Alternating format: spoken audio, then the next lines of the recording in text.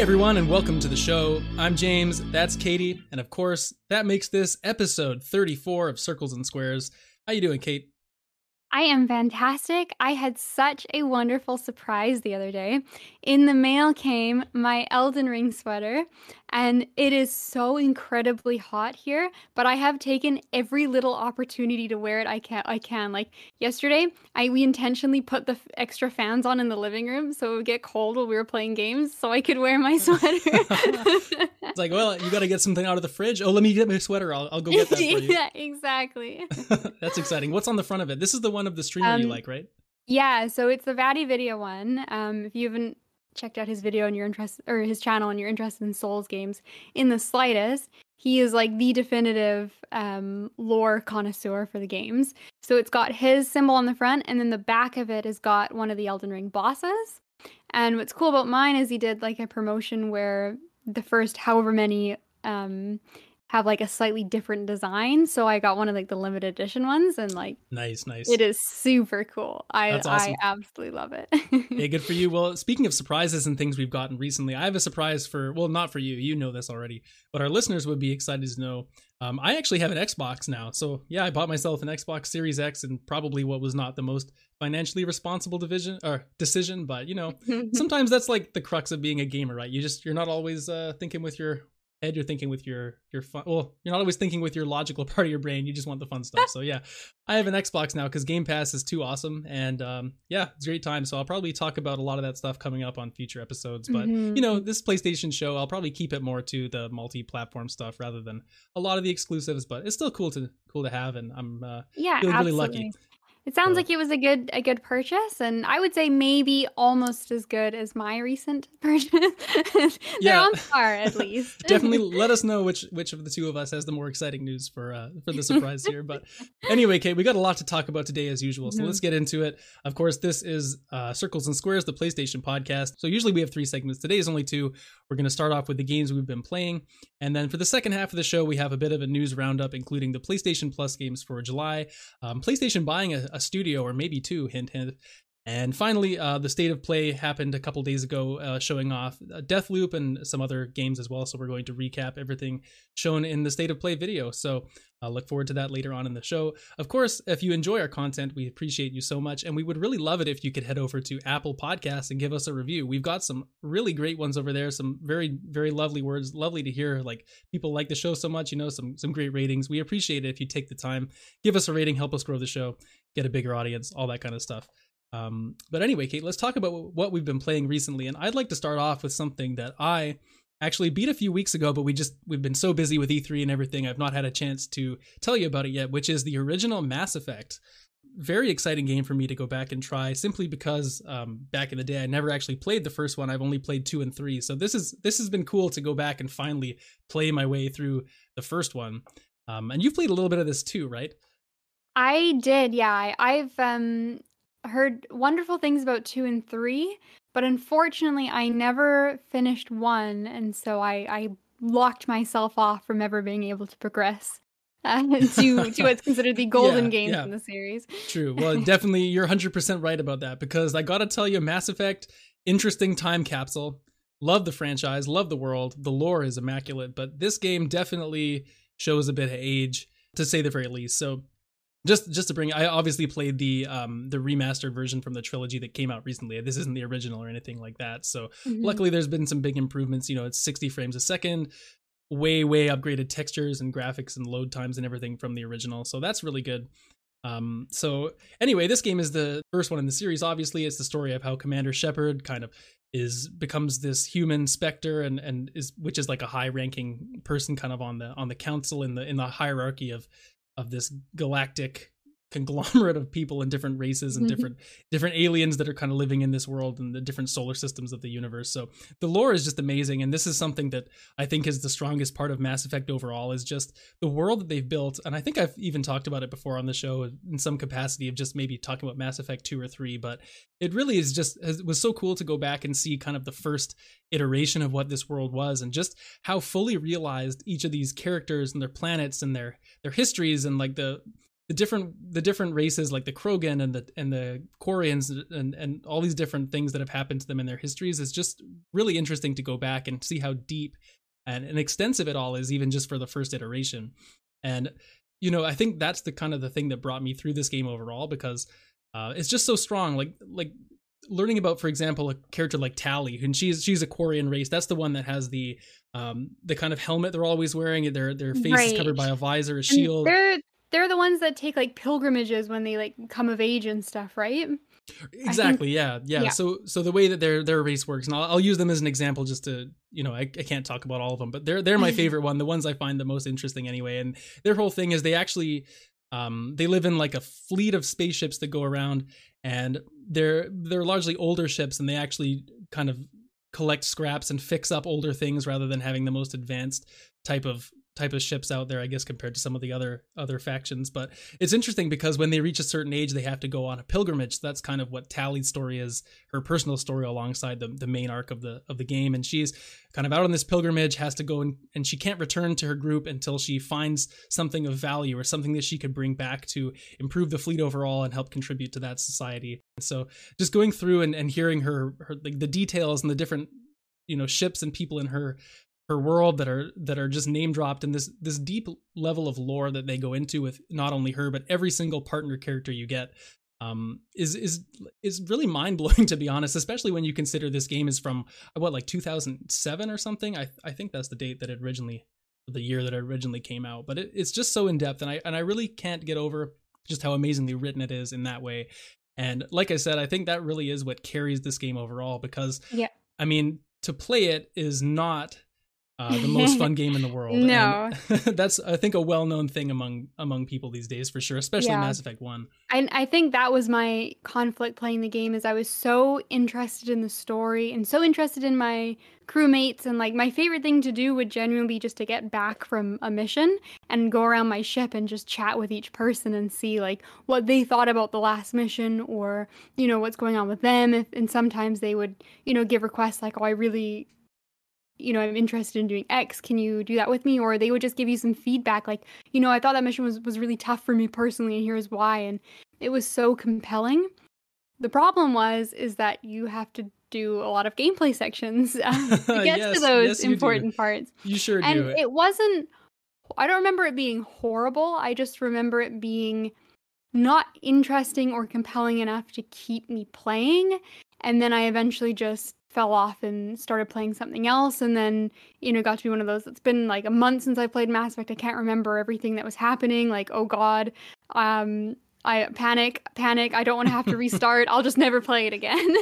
yeah I mean, that's this game really does, in my opinion, fall pretty short in terms of gameplay. And I mean, yes, it's a 2008 game, right? So looking at it through that lens, I think some of the maybe repetitive nature of some of the gameplay could maybe be overlooked, because if you compare it to contemporaries, I don't think there was a lot of games that back from that kind of era of the 360 PS3 that were blowing the doors off in terms of really revolutionary. Like obviously there is examples, but there's a big caveat with that too, is I think like some of the story missions are varied and a bit more interesting. The side quests are horrible and exact carbon copies of each other, and I fell into the trap of trying to complete everything. To do everything, yeah. And it would end up with doing like one story mission that was generally quite interesting, and then 6 side quests that were the exact same boring drive around the Mako on a planet, go in the exact same facility and have a shootout, rinse and repeat. And I think that killed it for me, because I was like, if I have to drive the Mako again, I'm gonna kill myself. Like, this is terrible. Yes. Well, I mean, that's the thing, right? Because the Mako, and I, first of all, as someone that never played the original Mass Effect, apparently the Mako was greatly improved for this game, which, I mean, it's hard to tell that is the case as having not played that, because the Mako was just, it's one of the least fun vehicles I've ever controlled in a game. And you have these two boring weapons, like you have a machine gun and a missile launcher on it. Yes. And you're basically just driving around and shooting at stationary enemies. And it's like they're obviously trying to pad the game and make the world feel very large. Like you land on this planet, you're in this facility, you're talking to everyone, then you take the Mako out and it's trying to represent like, hey, you're driving across this planet and build the world and show you what that planet's environment's like. And in that way, I guess it succeeds, but there's just nothing fun about playing through it. And it's just driving along a corridor or around this kind of semi-open environment looking for the one place you got to go. And that's all you can really do. And it feels like a lot of filler because of the amount of time you have to spend in the car, which is way more than you ever should, considering the rest of the game. And I mean, even the combat, I mean, you're saying the story missions were better than the side ones. And I agree in terms of, at least you're on a different map or you're in a different environment. It looks a bit different, or you're on a different ship or a planet or something. But when you break it down, the combat itself is very disappointing. I was pretty let down by it. I know it gets a lot better in 2 and 3 in terms of some of the stuff you get, but in the first one, I mean, I chose the Biotic class because I was a sniper last time, and I really wanted to change up my experience and use some different powers, right? But the thing about this game is that the combat, and I played it on normal because that's just what I like to do. I'm not there for the challenge, especially in Mass Effect. I'm there just to get through the story, right? Exactly. But the enemies are bullet spongy in ways that is not enjoyable. You're just unloading into them, and a lot of the abilities you get, they just feel inconsequential. Like they have these cooldowns, which is great. And I feel like I just really stuck to the couple of abilities that I found the most enjoyable to use, or that made the combat go by the quickest, to be honest. Like the Biotic gets this one ability where you can make enemies in a certain area float in the air, and they're just incapacitated floating along. And I just felt I was using that as much as possible, just so the enemies would float up and I could easily just shoot them in the head with my sniper, kill them as quick as I could. And it's unfortunate that a game that supposedly has such a deep combat system with different classes and weapons and abilities really just boiled down to me wanting to find the most efficient way to just get through the fights instead of having fun. That's not a good look. Not a good look. And I really felt my class at the end of the day was kind of inconsequential, like, which is unfortunate because having played 2 and 3, I think the classes make a lot more of a difference. Whereas this is just kind of like easy, right? And it wasn't even, that's the other thing, there was no challenge. I said I played on normal, so maybe I could have cranked it up, but at the same time I would have enemies just kind of standing around, like I was just able to kill them. There was some weird glitches too where there would be some enemies that would just run at you. Like I remember there was this one instance where and do anything. No, they didn't do anything. Like I was in this one instance where there's the Geth is one of the it's a robotic race, and they're kind of an antagonist in this game, and there's some elite Geth troopers you fight near the end of the game, and they can be pretty intimidating if you get caught off by surprise, or there's a lot of them in an area. And there was this one time, one of the early times I ran into one where I saw him across this hallway from me. And this dude, he just decided he was going to run at me. And I was like, oh shit, like I got my sniper out. This guy's coming for me, like I gotta watch out. What's he gonna do when he gets here? And he just kept running and ran right past me. Didn't even attack, didn't anything. He just kept going. And I'm like, man, what is this? It's just so didn't bizarre. Even look over his shoulder. He's like, I'm out. It was just so bizarre. And so, I mean, I would recommend this game based on, if you're a big Mass Effect fan and haven't tried the first one, as a lot of PlayStation 3 owners that didn't have a 360 or a PC had that back in the day. Right, because the first game was not multi-platform, and then only 2 and 3 were, right? That's right, yeah. And then later on when they released the trilogy, that was also on PS3, so you could play it in that way. But I mean, for me, I already owned 2 and 3, and I'd watched enough of, recap videos and stuff on the first one where I didn't feel necessarily compelled to rebuy the whole trilogy. Right. Of course, now the remastered, different story, but yeah, I mean, it's an interesting time capsule, but it's definitely not a standout game. And it's unfortunate because I feel like a lot of people would play this one and then have that same experience that you had, being like, well, that wasn't that much fun. Like I see the world is cool, but I'm not a huge sci-fi person. The gameplay wasn't great. I'm kind of out. And it's too bad because 2 and 3, or at least I've not started them yet, so maybe I'm speaking a little bit on how I remember them, but I know the overall sentiment is, especially 2, is such an improvement over what this game shows us. And it's too bad that a lot of people will probably be turned off or not even complete the first one and never make it to 2 and 3. It's just too bad.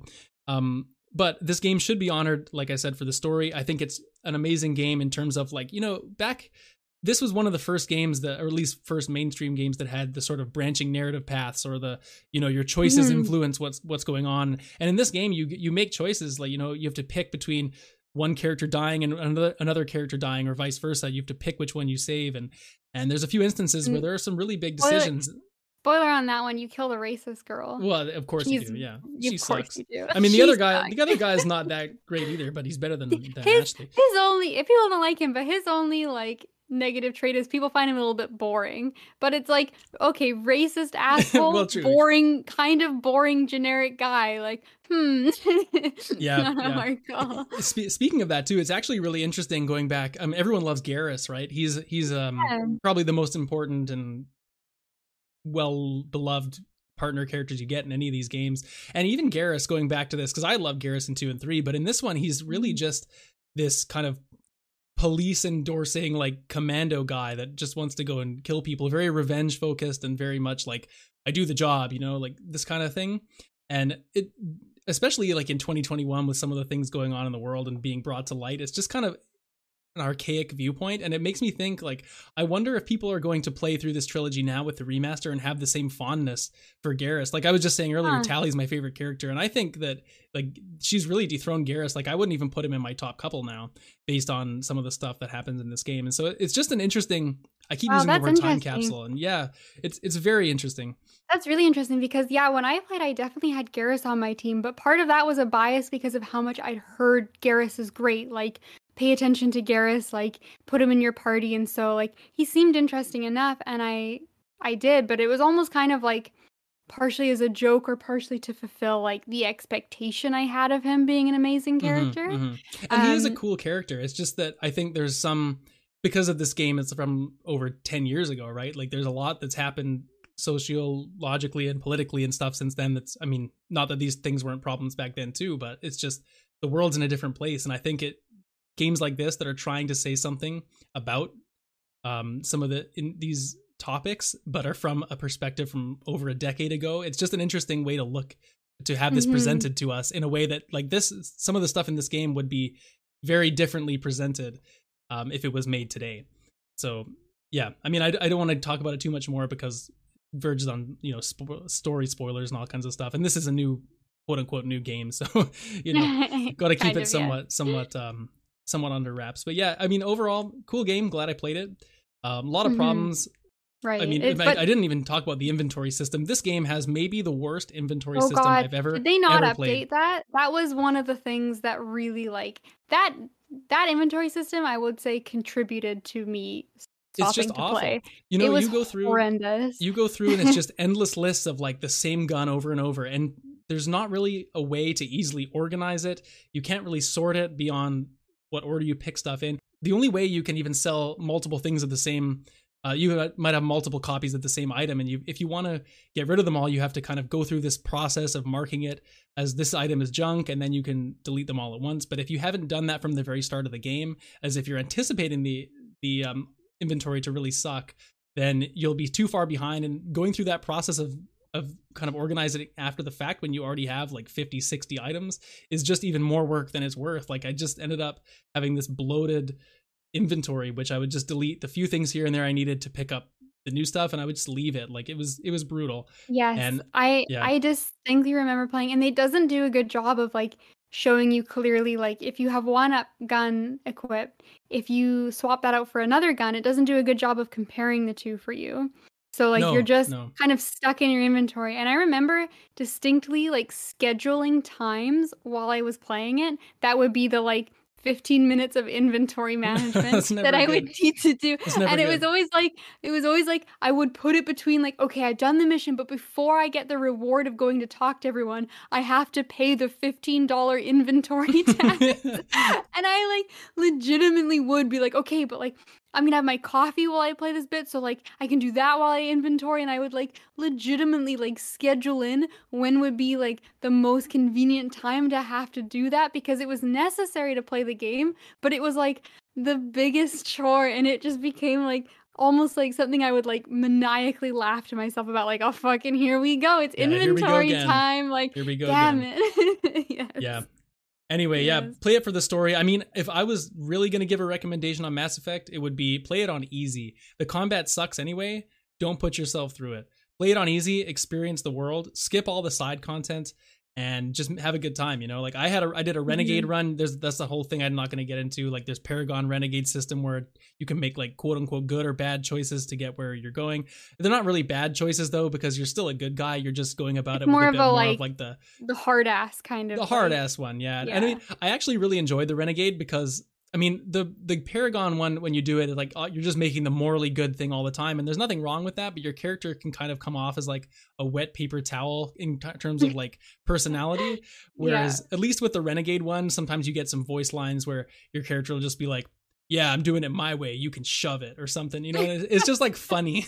Yeah, it's just funny. And that's good. Just a little bit of extra diversity. If this is your second time through, which I think for a lot of people it will be. So exactly, yeah. And I played FemShep this time, which is, I mean, we've talked about before. I think one of our listener mail questions was which Shepherd do we prefer, and so that's I went with FemShep this time. We both went the voice acting for FemShep. Yeah. Jennifer Hill. I mean, she was great, and she was great, and it was nice to have a different Shepherd and everything too. Good luck finding a romance option is the one downside. Well, you know, you're gonna be sleeping with the Krogan. Like, what other option do you have? Hey, the Krogan, one of the best races in this game. I love the Krogan. Shout out to them anyway. But yeah, that's Mass Effect. I'm excited to play 2 now that I've done this though. Like I'm giving myself a bit of the Mass Effect break now. I don't want to burn myself out, but in a month or so, I think I'm gonna go and start up number 2, and I'll let you guys know how it goes. Excited to hear your thoughts and see like how much 2 holds up versus it just being a kind of fond memories. I know. I tell you, like after playing this one, I'm 70% sure that I'm going to really like 2 and going into it, and the way that they kind of change some of the combat controls and make your maybe more specific in terms of your class and a little bit more control over what your partners are doing. Whereas in this, I feel like I just left them to do their own thing and be useless. Whereas this game, now that I played this, I feel like my sureness of 2 and 3 being great is slightly down just in case. But anyway, we'll see. The one other thing I have been playing a little bit, or I actually beat it a little while ago, was a cute little puzzle game called The Gardens Between. And this is another one of those, I think I spoke about, what's that other puzzle game I played on the show on Gorogoa, right? Another one of these very unique, small, contained, like couple hour long puzzle games. And this is another one which I probably will not do justice explaining, so please go look it up and look into it. But this is a puzzle game which is very simple. You have 2 characters called Irina and Frent, and they can move left and right on your screen. And the only thing you can do aside from get them to move left and right is you can manipulate time. And so the way that it works is you're kind of moving them to either left or right, depending where you need to go, and then you kind of pause time, and you can affect things that are in the world while your characters are standing still. So for an example, a lot of the worlds you're in, and they're like little islands, and they're self-contained. They're almost like memories of these 2 in their childhood. They're a bit older now. And so things like one level, you'll be on this island with an old game controller on it back from when they were kids. And you'll walk up to the game controller, and then you can pause time, and then maybe while time is paused, you can press some buttons on the controller to change what's on the TV in the background. And then when you unpause time, that's somehow changed where you can go along the path, or something something else that's in the world. So you're kind of doing this like walk up, do something with time, then move back to the left, and then, you know, now something else is open. So then you can build on it and eventually work out some pretty complicated puzzles. I guess the idea is you're trying to there's like a starting point and an ending point on each level. And one of the characters carries this lantern around. This is all sounding very complicated now that I think about it. Basically, the point is you're trying to put this light orb in the lantern and get it to the end of the level. Okay. And there's different obstacles that happen, and that causes you to have to manipulate time. Like there's another level where there's a kind of a rushing river it's got a bunch of debris in it, and you can tell that you can cross the river on the debris, but it moves too quickly. So you have to slow down time so the characters can move over it while it's not moving, and just puzzles like that. Sure. So it's really interesting, some of the stuff it gets you to do. It's very relaxing, like I said, not overly challenging, but it definitely makes you think. And just the presentation and the calmness that it gives you while you're playing, very relaxing music. It does the whole like tells a meaningful story, but doesn't have a word of dialogue thing where you can you're shown the character's relationship instead of being told about it, which I always like. And it's really short and like some creative puzzles. So just a really cool game. It sounds like one of those, like, and I wish I had a better term for it. Maybe you can help me come up with one. But it sounds like one of those really like cozy vibe, like good vibe kind of games. And like I know that's such like a weird like internet term that keeps getting thrown around, but like it is like relatively descriptive of them, right? Like it just sort of like they're sort of emotional games and like it's not really one aspect of them that stands out, but they make you feel a certain way while you play them, and that it kind of like impacts you emotionally, I guess, more than for any one aspect of its like mechanics or story or anything. Yeah, I would say And so. I would say so. Stuff like this and Monument Valley and Gorogoa like are the three yeah. examples I can think of. Yeah, one of those. And like they're not always puzzle games. I would say like Journey's kind of like a vibe sort of game. That's one of the like classic, like now we say like Journey like game because it's hard to describe them, but yeah, Yeah, sometimes you're just in the mood for one of those sort of like feel good kind of like experiences. And totally. Yeah, yeah, some light puzzle elements is never a bad thing. exactly. Light puzzle elements, nice visuals. Cool story, cool mechanic. It's a very unique mechanic, which I also appreciate. It's really cool. So anyway, yeah, that's or Gardens Between. Check it out. It's on Switch, I think. I actually played it on mobile. I signed up for a month of that free Google Play. Apple Arcade, like there's that Google equivalent, which is like the Google Play Pass, which has basically a bunch of garbage games on it. So, but I got a free trial, and this was the only game that I was really interested. So this is what I played. And yeah, it's good. I would check it out if you can get it for like a couple bucks on your phone or something. But yeah, what you been playing, Kate? Okay. I was not necessarily intending to speak about this game today, but I played so much of it in the last week, and it's just really captured my attention. So I got to talk about Wizard of Legend.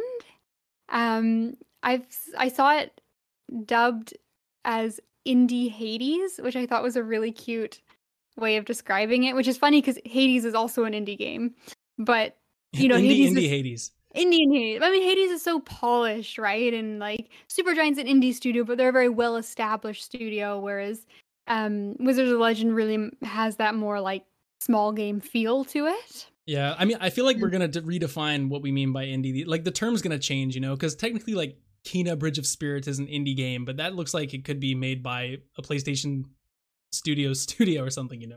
Yeah, It's exactly. Like it kind of begs the question now of being like, well, how much budget is put into it, right? Like how many people are working on the game? So yeah, I don't know. It's definitely like evolved as a genre. But anyway, maybe that's a topic for another time. But this game, yeah, it's kind of reminiscent of Hades. Not necessarily in the way that Hades is presented or the story, but the actual like gameplay itself.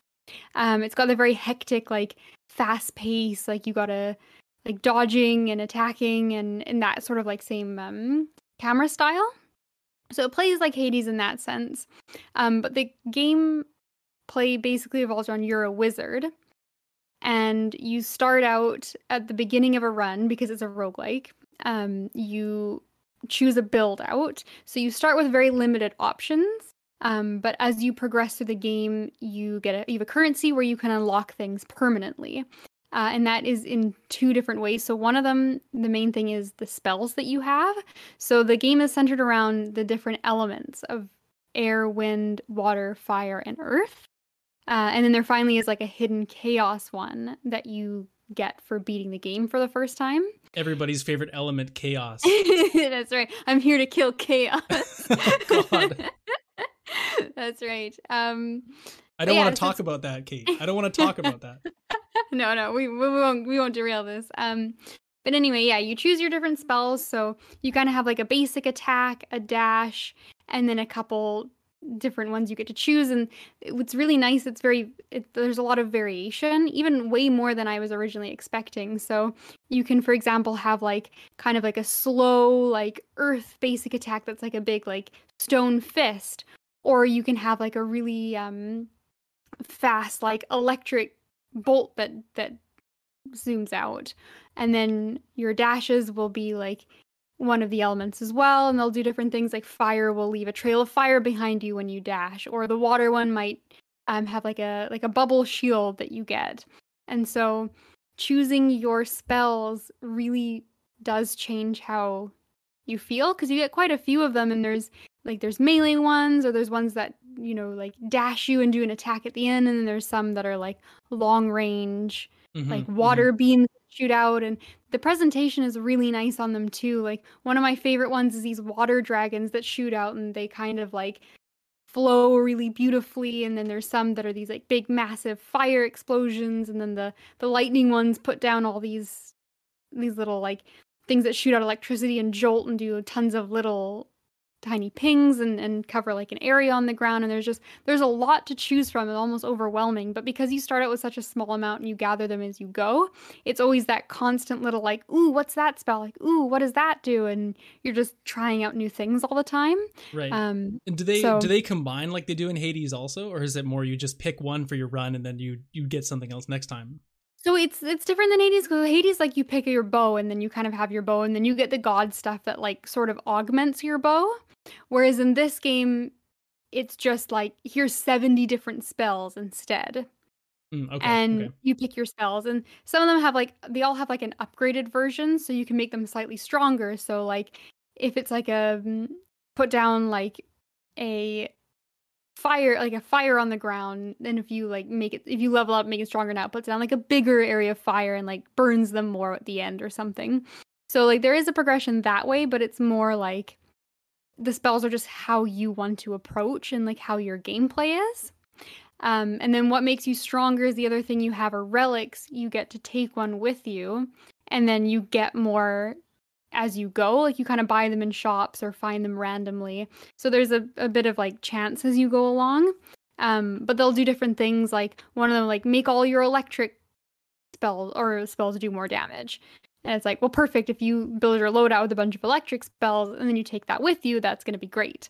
But you don't necessarily want that if you've built fire or whatever. So there's a lot of, not if you want to win. And it is tough. I will say this game is very challenging. And what's nice about it, I don't necessarily know how the balancing works, but it is good to note that I've played exclusively multiplayer, which is nice because you can play the whole game perfectly co-op, and like couch co-op. Wow, so that's it's really really cool. nice. So I don't know how difficult or challenging it is with one person and how much it scales, but with two people, it is very difficult. It's very fast and hectic, and the enemies can do quite a bit of damage. So how it starts you out is you go through the worlds. You do 3 worlds and then get to the final boss, and each world has a big boss at the end, and they're all the elements, so it's kind of random. Like you might get wind, fire, and earth for one run, and then your next run will be air, fire, chaos. There unfortunately there's no chaos, at least not yet. Maybe you unlock that, but it's the main elements. And so what changes is they're the same kind of layout. They have a little bit of like, you know, different aesthetic to them. The fire one's kind of like you're in a mine underground. Then the earth one's like in like some forests.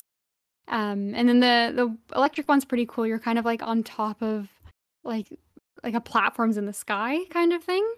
And so you more or less just have like a relatively small map to explore, and you can find different shops to buy new spells or relics. There's also some other NPCs you can run into that'll like maybe re-roll a spell for you, or like give you some kind of buff or various things that usually come at a price. And then there's just a bunch of enemies you encounter, and beating them will give you the currency to buy stuff. And then you find the boss gate at the end somewhere hidden in the level that lets you then challenge the boss. And so it's really cool, but especially once you hit the like the second and third levels, the enemies start doing a lot of damage. So it's one of those games where you first start out and you're like, there's so much going on. Like, I can't keep track of this all. It's so incredibly difficult. But then after you do a few runs, like, you really start to get into the groove. I would say like we've gotten to the point where we've beaten it once. Only one time, I think on our 4th or 5th run. And we've probably done at least 6 or 7 after and haven't beaten it again. Oh, wow. But at the same time, you know, we're kind of trying out like dumb builds as well, and, you know, trying to do creative stuff. So it's just sort of fun to play around and like see what kind of weird wizards you can create. Well, definitely when you're playing co-op too, because I would imagine there's like, well, if you take the lightning and I take the some of the earth or something, and our two, you know, playstyles are very different, maybe there's complementary stuff in there, and there's even more to experiment with too. So I can totally see with so many options, how it would be fun to play around Yeah. rather than trying to optimize, at least like right at the start. Yeah, exactly. And so my favorite build I've come across so far, and apparently it is horrible, but I really like it, is I just have like spears. And so like everything is really precise like spears that I have to throw, and if you miss them, you just stand there and you're like, shit, I've got nothing. Whereas like some other moves are like really big, like here's a massive cone of fire that hits the whole room, which is obviously like much harder to miss, and it is like really cool and flashy. But I was like, I just like this little lightning spear that if I throw it, it like kind of bounces between the enemies, and if I don't hit, it's on cooldown for like 6 seconds, and I'm out of stuff to do. But yeah, there's tons of fun things to play around with. My one complaint I will say with the game is that some of the bosses are, and it's really just one boss in particular, is just really crazy hectic. A lot of them are quite challenging, but you can kind of learn their patterns and sort of feel like you conquer them as you go, because you'll fight them quite a few times. But there's one boss in particular that their moves just come out so quickly that even after having played them, like it must be at least 7 tries, I have no idea what you're supposed to do against a couple moves aside from just hope that you happen to not be where they're shooting, Oh because God, that's not a you good don't feeling. have time to get out of the way. So it's the lightning boss, and every time we see lightning, we're like, please don't be there or be the first one, because we'll be able to kill you before you kill us. But if we see lightning at the end, we're like, this run's over. Like, Cancel the we run, don't know cancel what the to run. do. So That I will sucks. say that there's maybe a little bit of balancing, and there's a lot of spells that are like, like this seems just like a shittier version of the other spell. So there's definitely some balancing things that could be fixed. But overall, I think having a slightly less favorable balance in contrast to having way more options, I think I'd rather have the options, especially for a game like this that sort of the core feedback is you're constantly unlocking things and trying out new spells and combinations, and that's really what's exciting about it, more Yeah. so than like, oh, I want to play like the most optimal build I can, or like, be as strong as possible. I think it's more of just like a nice charming Yeah, experience. yeah. Well, There's a especially lot in of like a PvE too, right? Because it's not like you're. I yeah. feel like balancing matters a lot more when there's a PvP aspect, because you don't want to lose to someone else. Whereas if you're playing against the game itself, right, it's less incentivized to be like the best, because it's not like you're like competing, right? Yeah, exactly. And so most of our runs we just kind of do like silly stuff. Like the last night I played and I was like, I'm gonna do the spin to win build, and I just took a bunch of spells that make you like spin around. So there's one where you've like one of those like big hammer toss things, and you just kind of like spin around with this hammer, and then there's like a flame sword you spin around with, and I was like, I'm just gonna spin like all game. It wasn't good, but it was really fun, and I think this game like just has charm in spades. Like all of the NPCs are adorable. Like there's a wardrobe where you can change your clothes, that you talk to, and like there's Tomi is the little book NPC you talk to that you choose your spells out of, and everything's just really like cute, and the art is fantastic. But the last thing I want to say about the game, which is my absolute favorite thing about this game, and I think one of the most impressive, if not the most impressive, I've ever seen a tutorial done. It is amazing. It blew me away and just got me hooked on the game. So the story is quite light, but basically magic is kind of antiquated. It's not really a thing anymore, in the world. And so there's a museum that is dedicated to the lost arts of magic and these sorcerers who are the bosses you fight. And so you go through this museum exhibit, and it's got interactive elements where it has you like test out these like versions of the spells they've created just to work in the museum, that are like, this is what the fire spell like fireball would have worked like. And so it teaches you how to use these basic spells and all of the game mechanics, but it's set up as though you're just you're just a customer at the museum, and you keep getting to different like booths or different things, and they're like, oh, these are some like relics that were left behind, and so they've got like some of them that you get later in the game, and like, oh, like wizards used to be able to charge up their spells for like a special move, like go in this interactive exhibit and see what it would have looked like. And so it teaches you everything, but it's just so overwhelmingly adorable to go through this museum. That's awesome. That's a really cool way to do it. It is so creative, and it was done so well that I was just captivated the entire time. Like, I really felt like a kid who had like was going to the magic museum, was like, I want to learn about magic. Like, wow, it'd be so cool if I could do magic in real life. It sounds like And, something like, they would do in Ratchet and Clank with some of the old guns or something. I think there even is a museum um, section of some kind. it was really lovely. But then, and this is a minor spoiler, but I think it's worth knowing, is that after you beat the game for the first time, because what happens is once you're at the museum, like something happens, you end up getting pulled into the past. And so that's how you start doing these runs and fighting the mages, and being a proper magician yourself, is that you've been pulled kind of back into the time where magic does exist. And then so when you beat the game for the first time, you pop back out at the museum and you get to then continue exploring the second half that you hadn't made it to yet. And then the second half is all dedicated to like the heroes, but it's got your stuff that you beat the game with. So it had an exhibit for both of our characters, and it showed like this hero and this is the spells that they use, and it's the ones that we had, and like this is the magic cloak that they wore, and it was like the cloak that you'd chosen to take in with you. So it was like completely, they pulled all of your stuff and put you in the museum as the hero after you'd just beaten it. And so then you finish exploring the museum going through your own exhibit based off of your victory run. Oh, that's so cool. It Wow. was so cool. I was just it's so creative, and like, oh my God, did it beat just like reading text boxes and like Yeah, wow. That's really having a cool. character just tell you how to do things. So it was really cool. And like the game was overall quite light on story. But this alone, just like, I can't believe that I've never seen a game do this, because it's just such a fantastic idea. You're making me want to check Wizards of Legend out. I'll tell you right now. I highly recommend it. I think it's fun. Like, I think if you like games like Hades, like the fast-paced combat, and if you're into roguelikes and kind of like one more run, like I'll just change this up and see how it goes this time. Like, I think it's a really good game. I don't think it's necessarily reinventing the genre if it's not something that you're into already. But it's a really good presentation. It's really competent at what it sets out to do, and it's an awesome time if you have someone to couch co-op with.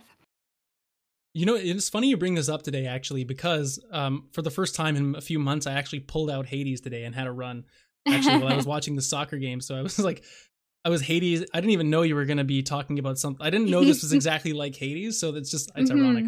Now I should check it out. But yeah, cool. Good stuff this week. Good stuff overall, I would say. It's I mean, been a good week of gaming. Mass Effect, say what you want, pros and cons, but overall, I think we had some solid picks. So that's good. That's good. Anyways, Kate, I think that will do it for the first half of today's show. So we'll take a quick break and then come back with the news section. So don't go anywhere.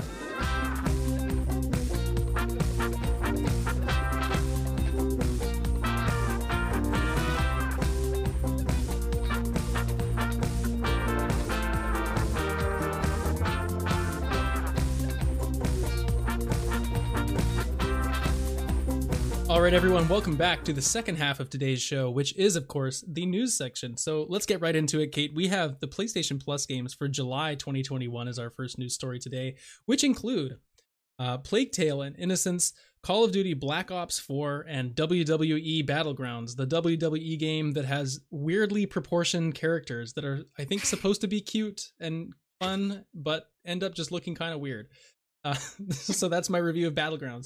Anyways... I don't know. I feel like the smart thing to do here, like, Plague Tale is the obvious winner, right? Yes, Plague Tale is the obvious standout game. I mean, the WWE games are like fun for a night of just like have a couple drinks and dick around with them. But Plague Tale is the obvious win. I guess Call of Duty is big too, but we're not really Call of Duty fans. So Plague Tale is definitely the game I think we'll both be checking out. Yeah, and especially since it's the PlayStation 5 version too. I think it's a 4K update, 60 frames, all the good stuff, loading times, obviously. So Plague Tale is interesting. I've heard I mean, some mixed things about it, but overall it's really cool. And I think it's the one with that big swarm of rats that kind of goes around and Yes. has some interesting mechanics around like how they get that swarm to behave. So I'm interested to see kind of that whole And you're thing. almost kind of like a lot of the marketing for this game was like kind of almost like a puzzle game in a way. It's like a very much an RPG and very story driven between I think it's the girl and her younger Her younger brother. brother, yeah. Yeah.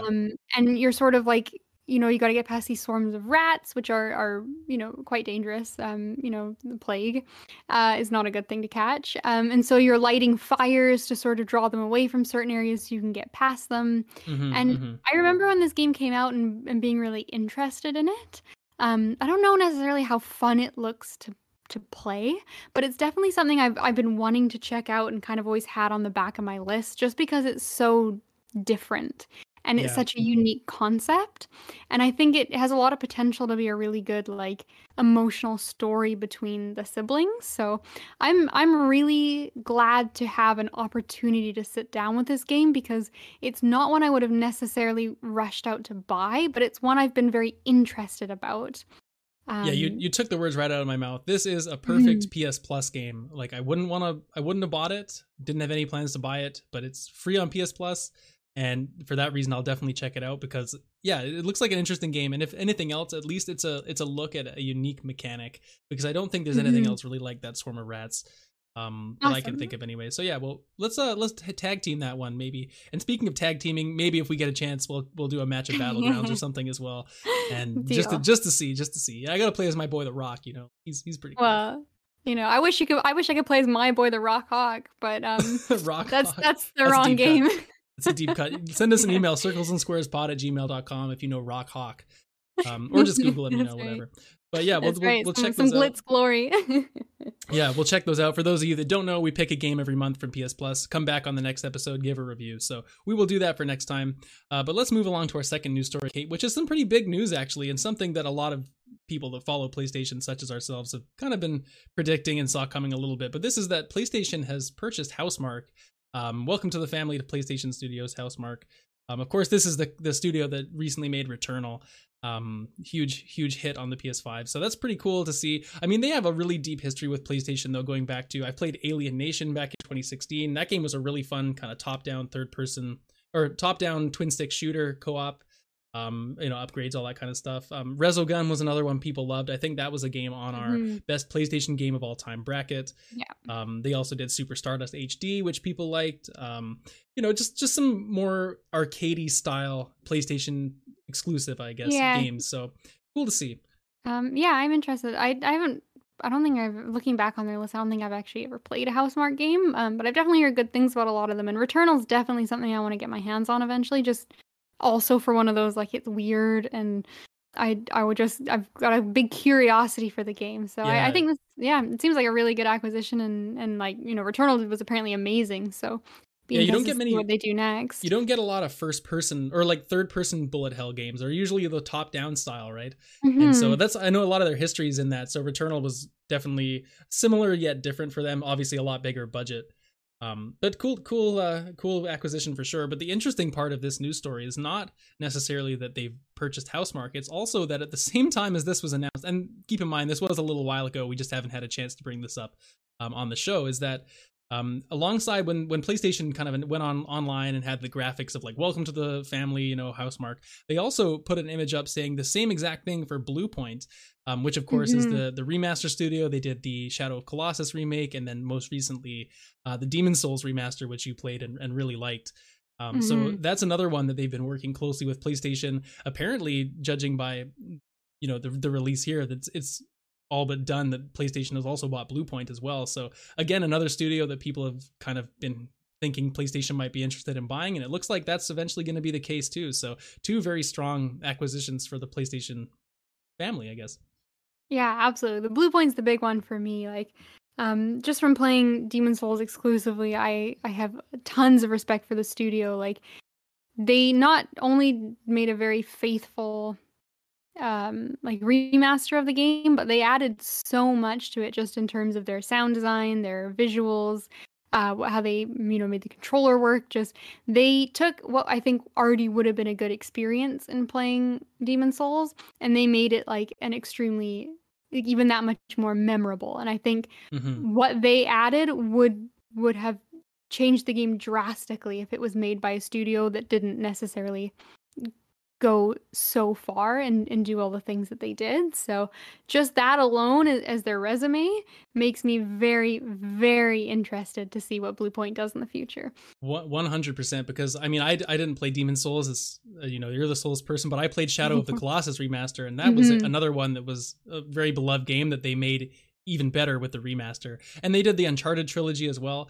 That's right. I think the last unique game, or like original, they actually had, they made Flower as well, which is another one of They those we were just did, talking on the yeah. first segment, that was like, you know, that kind of Zen experience type of thing. And so Flower was another one of those. People really liked it back on the PS3. So it's interesting. I wonder if they'll continue to remaster stuff as kind of like an in-house remaster studio for PlayStation, or if there would ever be a point where a point where Bluepoint would be able to make something original too. So both of those sound very exciting. Yeah, I Uh, think so. I think it, like, they're definitely a strong studio to have in your pocket, any kind of remaster. And remasters in general are just huge right now, both in terms of gaming, but also like in movies, TV shows. Like we've been feeling very nostalgic lately, apparently. So I think mhm, having a mhm. studio that you can just whip out and say like remaster this is huge. But I think I'd like to see them just have their own kind of creativity as well and make something new. But Yeah. Well, definitely a strong asset if this does turn out to be true. Well, you never know too. Maybe being bought by Sony would give them extra funding to maybe do a remaster and then have a second team working on something new as well. You like, it could expand Hmm. their scope too, right? Which is kind of Yeah, cool. But that's a I good mean, point. do you think that Sony's kind of, is this? Do you buy into the idea of like, you know, the art, quote unquote, arms race of having to keep up with Microsoft at this point, after they buy like Bethesda and Ninja Theory and Double Fine, and they had that whole ton of studio acquisitions over the last few years? Do you think, is Sony kind of like, you know, we have a lot of really high quality studios in terms of like, you know, Naughty Dog and all the ones at the top, Insomniac and Gorilla and all these, but do you think they're kind of trying to get that second tier of like, hey, we got to keep up and make sure we're not kind of overrun here? Or is that just kind of people wanting to play up the console war type of perspective? Because I go I back and forth. I think that's a bit of both. Like I think like I think people exaggerate it quite a bit and like it's such a meme to be like fuck Xbox, I have a PlayStation, when like realistically like we all just want to play good games, right? And like it's so much better. I think it's better for the consumer. Like I wish that like games were just on multi-platform, especially when it's something multiplayer. And it's like, I was actually just having a conversation earlier today about where I'm going to buy Elden Ring. Hmm. And one Hmm. of the things, 'cause I don't know if I want it on PC or if I want it on PlayStation right now. And one of the things that will help me be a deciding factor is if I know people who are going to buy it, because there's going to be a co-op element. And so Right, where are they if playing? where are they going to play it? And I have very little expectation that it would be multi-platform. And that sucks because at the end of the day, like, I don't want to be alienated from, other people who are playing games that like we could get together with, and that aspect of it sucks a lot. And also Hmm. like there's just a lot of great experiences that you miss out on because it's unrealistic to say that everyone's going to be able to buy all the different consoles. And realistically, when it comes down to it, like, I don't want to pay a few $100s to buy a console for one game, the one game I can't play elsewhere. Yeah, Um, exactly.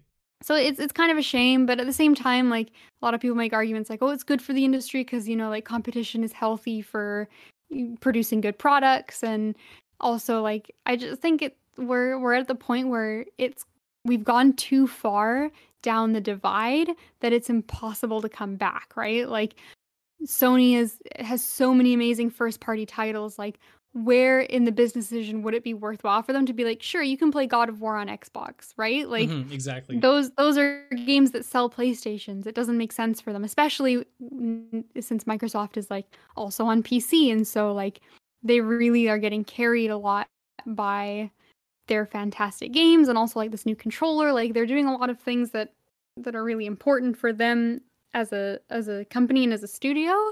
And so I don't blame Microsoft for, they need to bite back a little bit and acquire all these studios. But then Sony's like, well, shit, they bought Bethesda and these big places. We better buy some more stuff too. And like, it is It's tough to maybe parse seems like out, it's right? escalating recently. It's tough Yeah. to parse out. I mean, yeah, it's one of those things. I think Sony just has had so much success about these remasters, especially from Bluepoint, and now Returnal with Housemarque as well, being so successful on the PlayStation. I think maybe there is some fear of like, you know what, Microsoft, Bethesda is a huge purchase, and it's like, you know, Elder Scrolls and all the Wolfenstein and all the other games they're going to be the new game, losing to the other side. Maybe this is just Sony being like, you know, we've had some great relationships with Bluepoint, with Housemarque.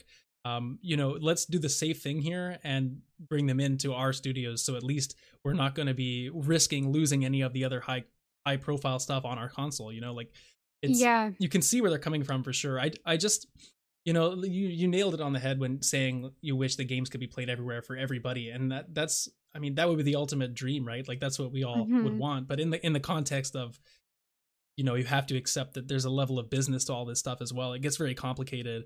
And I don't really know what the right answer is. And of course they'll never come out. I think Jim Ryan's been quoted as saying like, you know, there's no arms race going on where it's just coincidental. But I mean, there's got to be some truth to that. I mean, it influences, right? Like, you know, like even if we want to say there's a healthy environment for both to exist, like they are in direct competition, right? Exactly. There's no getting around that, right? Like most people, some people have both, and that's great if that's within your budget and something you're comfortable doing. But the vast majority of people go like, am I buying the Xbox or am I buying the PlayStation? And they're making a choice.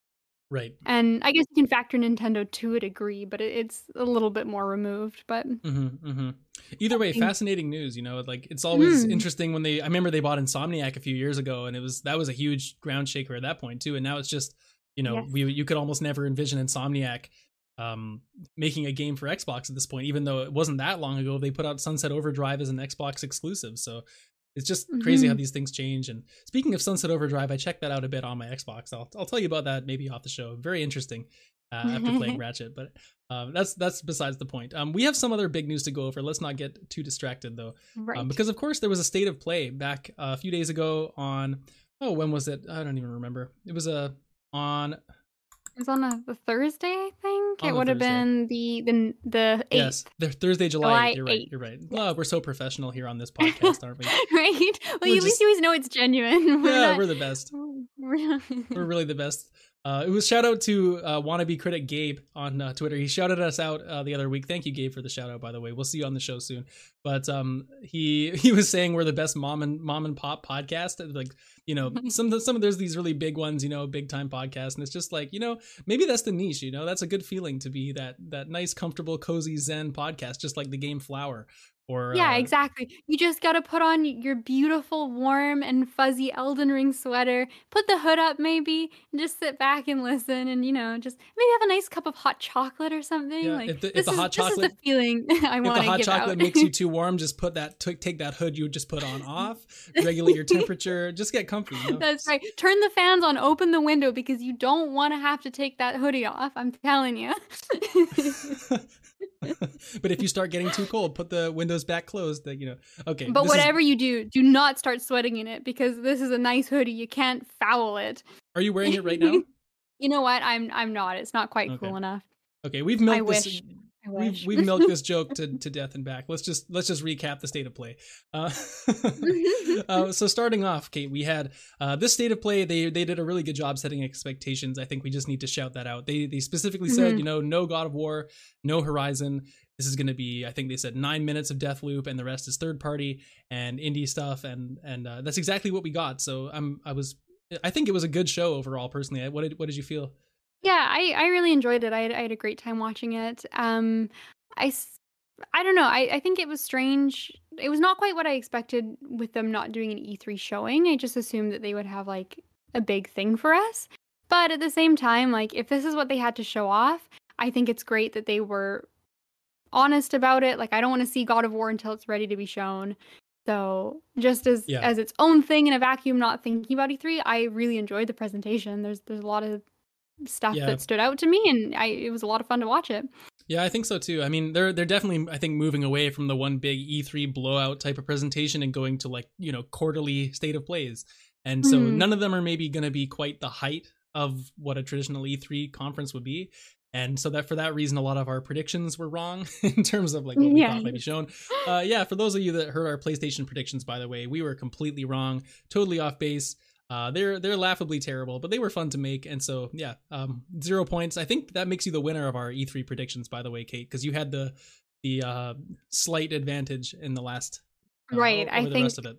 I got a 0.5 of a point. I don't Mm-hmm, even think we mm-hmm. ever any of us achieved an actual full point. So Just I'll take sad. the victory of Just shame on this one. Yeah. Anyway, let's get into it here. So the first game shown in the state of play, of course, was Moss Book 2, which is a VR game. I don't think it was officially said for PSVR 2, but you got to think it's probably going to be on there whenever that comes out. But anyway, this is for PSVR. I don't really know a whole lot about Moss other than it's another one of those Astrobot Rescue Mission-esque games that people say is a really good VR title, and so definitely one I'd like to check out if and when I get a PSVR, but at that point, that's not now, so yeah, cute character and stuff. Anything about Moss strike you? That's my takeaway as well. I didn't play the first one, but the first one did stand out as one of the more like appealing looking games. It's kind of like an RPG in VR, which like typically I think I tend to stick to more like arcadey kind of like Super Hot and like Beat Saber and like those kind of games are what appeals to me more in VR. I don't think we're quite at the point where like I want to be playing big RPGs and stuff. But Moss is adorable. It looks really good. 2 looks like you just a better version of the first one. So yeah, if I had a PSVR, this would be like an easy purchase. But I don't have PSVR. So yeah, so maybe one day. That's that. Yeah. So after that, we saw Arcade-ageddon, which was a pretty cool game actually. Coming from IllFonic, they're the ones that made what did they? I think they've done a lot of like co-op shoot like Left 4 Dead type stuff. I think so. This one is a chaotic like loot based shooter kind of third person game. I think it's in early access on PlayStation right now actually. If you guys want to try it, but it looks really fast paced and actually like maybe a lot of fun ? As long as it feels good to control and there's some fun weapons in there. But there's a lot of like different stages with different looks to it, different weapons to pick up, and it's three player PvE. Kind of along the same lines as like a Risk of Rain type game is the vibes I got from it. Okay. So it looks pretty cool. Yeah, that checks out. You know what the note I wrote down for this? And I was like, was I in a fever dream when I wrote this? But it also kind of, let me know if it makes sense. But I wrote, this looks like Splatoon if Splatoon was a normal shooter. You know what? Instead of paint. You're so right about that. That's the vibe I got from it too. It definitely has like a Splatoon-esque art style. It's got that kind of like art Subway, like rebellious, but also like kid-friendly kind of aesthetic and vibe to it. But then instead of like the paint game, it's just like a shooter and there's loot aspects. So like I think like what would make this game interesting to me would be like couch co-op.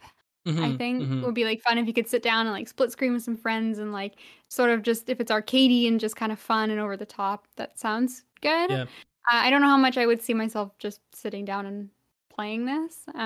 Yeah, it looks like it's not defining a genre of any kind necessarily, but it looks like for people that are kind of into some co-op third person fast-paced kind of shooting, there's like slide mechanics. You seem to move around with a decent bit of speed. Just anyone who's into that kind of loot loop kind of thing, especially if you have a couple friends you want to play with, it looks like it'd be fun.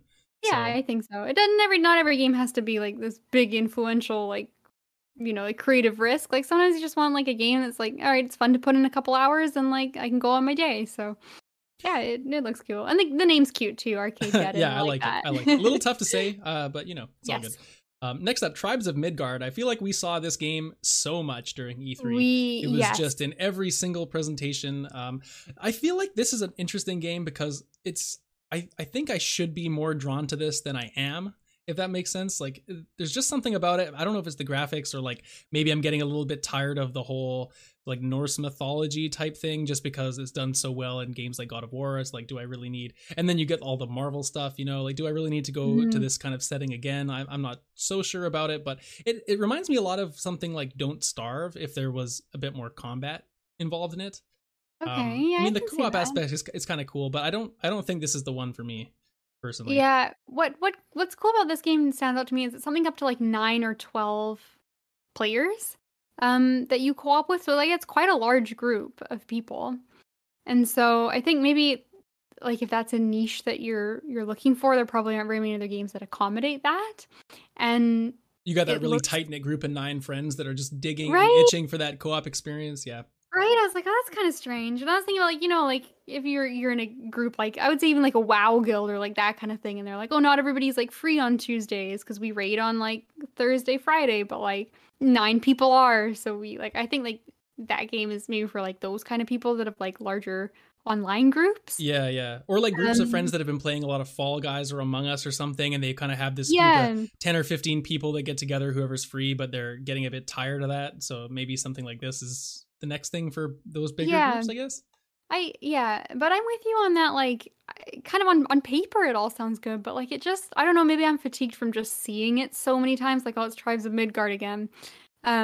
But That's got yeah, something to do with it. it just doesn't stand out so much to me, like, it just reminds me of, like, I don't know, just sort of it just is I'm very neutral towards it, I guess, like, it's not something that I would ever feel, like, opposed to playing, but it's also not something I feel like I would, be calling the guys up for, so, No, that yeah, um yeah, yeah. Same here. yeah, I don't know. It's in a weird muddy spot for me this game, and I can't quite put my M- finger on it or gain the motivation to put my finger on it in the yeah. first place. It might be yeah, it's just one of those things. There's just so many quality games coming out these days. It's Yeah, I feel like it's destined to maybe be left I kind think of that's the behind. problem. Like, there's so many games like I remember playing really fondly as a kid, and it's like I would never play them now because I have to be so much more strategic with my free time, and maybe Mhm. that's like Mhm. one of the sad things about being an adult is that you've got to make like sacrifices and you can't just settle for good because you only have time. You don't have time to do all the greats.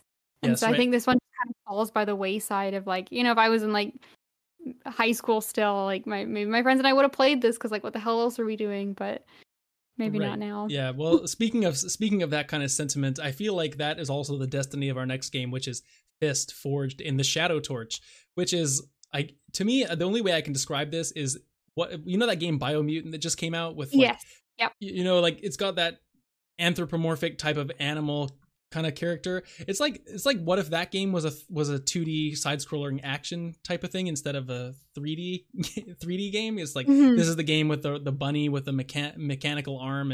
It's a Yeah. side scroller. You're kind of doing, I guess it looks like a lot of aerial combos and stuff, which actually looks kind of Hmm. fun, but I don't know. It's just another one of those like, if this came to PS Plus in the future, if it ever does come to PS Plus, like I'll probably check it out, but it doesn't draw me in. The characters and the world doesn't particularly do a whole lot for me. So it looks Okay. cool, but again, like I kind of will just say the kind of the just there. art is really good, like, the fur on those animals is really impressive looking. And I kind of felt like that for the first half of the trailer. I was like, "Yeah, it's kinda like a 2D, like, oh, maybe it looks a little, like, hack and slashy, like, not a big combo person." But then there was a boss fight, and it was almost like a bullet hell, and I was like, True. "Hang on." And all of a sudden, like, I'm paying a little more attention, and so, like, I don't know exactly what it is, but I think it's just like, I was so surprised by that, and now I feel like I've got a curiosity about this game, and, like, I don't know, it just kinda struck me, maybe I've just been in the mood for, like, a bullet hell or, like, one of those, like, kind of more arcadey sort of, like, True. action games, but, like, yeah, this one, like, it looked good, it looked good. This is so far, I think, the one I'm most likely to pick up. Oh, interesting. Wow. Okay. To Yeah. me, like I'm not saying I for sure wouldn't check it out. Like obviously PS Plus, Mhm. different story, but to me, it's like there's some really actually cool looking mech suits and stuff later on in the trailer, and I'm interested to see how they play around with that because if it is more of the bullet hell style stuff and maybe you get some interesting mechanic. Like I'm a sucker for mechs, right? I'm a huge Transformers person, Mhm. all that stuff. So depending like how much they explore that, and there's maybe some different gameplay styles that maybe they didn't show in this trailer, or Mhm. maybe it could up my enthusiasm a little bit more. But just from what I saw in the trailer, it looks like fun, but it's one of those like 7 out of 10 games, which is great for the people that want it, but it's not gonna get to the Yeah, top of the pile ever, that's fair, that's So fair. yeah. Anyway, it looks overall decent. Next up we have Hunter's Arena, which is Hunter's Arena Legends, by the way, I should say, because is it Uh-huh. really a video game that comes out these days if it doesn't have the subtitle Legends? I feel like that's just every second game. But this is actually interesting too. It's coming to PS Plus August 3rd. It's already been announced. So we should definitely check this out next month for PS Mhm. Plus. But this is a 30-person online kind of, it's PvE, PvP, I think, right? It's It's you're all kind of PvP, fighting each PvP. I think other. it's technically a battle royale. strangely. Sort of like a different take on Dishonored, or not Dishonored. What's that? For Honor, that kind of knight, the different factions of Okay. like fighters that all get together and you're on Yes. a team. Like it kind of reminds me of that. Yeah, it reminds me of I couldn't think of the name of it. I tried looking it up and like it just doesn't exist. But it was like a game I used to play. It was on the same launcher as Gunbound. Oh, I know what you're It's like talking about. I Yeah, dig really deep for this. And it was sort of like a PvP, and it had a couple game modes, and some were just like straight up fights, some were like capture objectives and stuff. And you just like picked a few different classes and like just it had some I don't know, it was just like fighting, but like it wasn't a fighting game, it was like an action combat game. And it just gave me really like weird nostalgic vibes for whatever the hell that game was that you're hasn't killing me. existed You're for killing so me. many years, right? Like I know exactly where you could play the magician with the ice that would come out of the ground, or you could be the yep. blacksmith with the big axe or hammer or whatever Big he had. hammer, yeah. There was It's an a great archer. game. There was a ninja who was the coolest one. She had like a Yeah, couple cool grab attacks. Yep, it's a yep. great game. If anyone knows that Um, game, let us know. yeah, right. That one just disappeared. It was lost to time. But Yeah. it kind of looks like that. And like, I don't know. I'm always skeptical about these like online like battle royale games. Like they're not usually what I go for. But like, this one, like I definitely have to try it out. It looks like it has some potential. The combat looks kind of like strategic and like like Yeah, fast yeah. paced, like precise timing on things. So like I've got a weird curiosity about this one. Yeah, I like the look of it, to be honest. Like the characters look cool. If you were reading me a list of games coming out in the next couple of months and you read me the title Hunter's Arena Legends, I would Right? It glaze sounds over like a it. Like mobile game that you need yeah, to like I would pay a glaze bunch over of it. money to like unlock a dragon in your next combat, but he like hatches in like 7 days. But if you pay $1, he'll hatch now. Yeah, right. Well, I Yeah. don't know. It's better than that, obviously, but yeah, we will Hmm. we will see. We'll check it out next month on PS Plus for sure. So, Hmm. moving along, Kate, I think the next game up is probably my most anticipated from this showing. Well, Hmm. arguably most anticipated. This is Sifu, of course. We've seen this game before. This is the one where you're playing as the kung fu master. It's kind of a third person perspective, hand to hand combat type of game. But what they interestingly showed this time, which I think is ingenious, is how when you die, you actually get older. Your character becomes age. So you'll die, you'll be Right. 25, you'll get killed, and then the next time you Yeah. run the game, Yeah. you're 28. That's And right. You get punched so hard, you age 4 years. It's you amazing. age. Yeah, I just think it's such a cool concept, right? Because this is obviously Yeah. an homage somewhat to some of those like old school Jackie Chan type of kung fu movies, and I think it's really cool because one of the concepts of those type, or like a trope of that kind of genre, is there's always the older grandmaster guy who's Hmm. old guy, but he's still very experienced. He's so practiced in martial arts that he's able to take on younger, more strong fighters. And I think that's exactly what this is. Like as you age, you get more. You die and your character gets older, but your skills are going to be getting better, and you're going to be more experienced at the game. And so as you get to be like in your 50s, 60s, however old you get by the end of the game, I feel like you'll be this badass kind of grandmaster going through and throwing guys off Hmm. balconies like we saw, and some cool melee combos. Like I'm really interested in this game, and I can't wait Yeah. to check it out. Absolutely. I think this game looks great. I was interested in it the first time they got showed off, and then this time a little bit more detail. So I think it looks great. I think what will make or break it for me is depending on how it plays. If it plays kind of more like an action game, I think I'll really enjoy it. If it plays more like a fighting game with like the inputs and stuff, that might put me out Mm-hmm. of it. I'm just not super into that genre. But if it plays more like action based, then definitely it's something I'll try my hand at. Yeah, I see it being like, I don't know, almost like a slower paced, more thoughtful Devil May Cry or something like that, you know? Okay. Yeah, I could see that. We'll see. I But could see either that. way, near the top of my list for sure. It's Mhm. it looks really really interesting. So moving along next, we're speaking of a lot of these Zen games today, and a lot of these slower paced kind of feeling games, and this is another one, Jet the Far Shore. We've seen this one before too, but I think we got a bit more details on exactly what you're doing this time. And they actually use the words like laid back to describe this one. So it seems very Mhm. much you're kind of just going around in your ship, exploring this alien world. There's maybe a few little things to run from and whatnot, but it mostly seems just about exploring and Yeah. learning about This the world. this to me is Journey meets No Man's Sky. Yes, yeah, totally. Yeah, because the flying looks like really beautiful, and you're flying like above treetops, and you're flying like over different like geographies, and that looks just like a really nice visual experience. And then yeah, you land and get out of the planet, and you do some researching. So I think it's definitely got kind of like No Man's Sky sort of like gameplay, but then I think like the atmosphere is really more of one of the laid back like Zen games. Like I don't think it'll be so much like, because No Man's Sky like has an element of that, but there's also like a push to kind of like go further and like upgrade your ship, and like it's a little bit more of like you have kind of objectives. Whereas this game kind of feels more, it's just like, no, like take your time, explore, look at the beauty in the world. And Yeah, it yeah. looks kind of neat. I think like, I don't know if it's a game I'll play, but I like that these games exist. Me too. And I'm interested to see how much story there is. You know, like, do those characters have a lot of dialogue? Who are you talking to? What's the development there? Or is it more just about the world itself? Like, or in the story is more intrinsic, like a journey or something. So interested to see. But yeah, I probably will be just, you know, observing this one rather than checking it out personally. Next up, Kate, I don't know if you've watched the anime Demon Slayer, but we got a Demon Slayer game announced, the Hinokami Chronicles. And this game, to me, very generic cash-in for this anime franchise. I don't know if you feel the same, but it just looks like someone was, I don't like to be super negative, but to me, this looks a lot like what we would kind of see in terms of like those classic tie-in license games that are just kind of like, hey, let's put together a fairly generic looking third person action thing, and put this popular anime skin on it and see how it does. Yeah, I think that's a fair assumption. I haven't watched the show. I've been in the room while other people are watching it, so I'm familiar with what some of the characters look like, and I will say that this game looks nice, but it's not as pretty as the anime. The anime is very, very pretty. And this game is just nice. So this game is only nice. Apparently the anime is really good.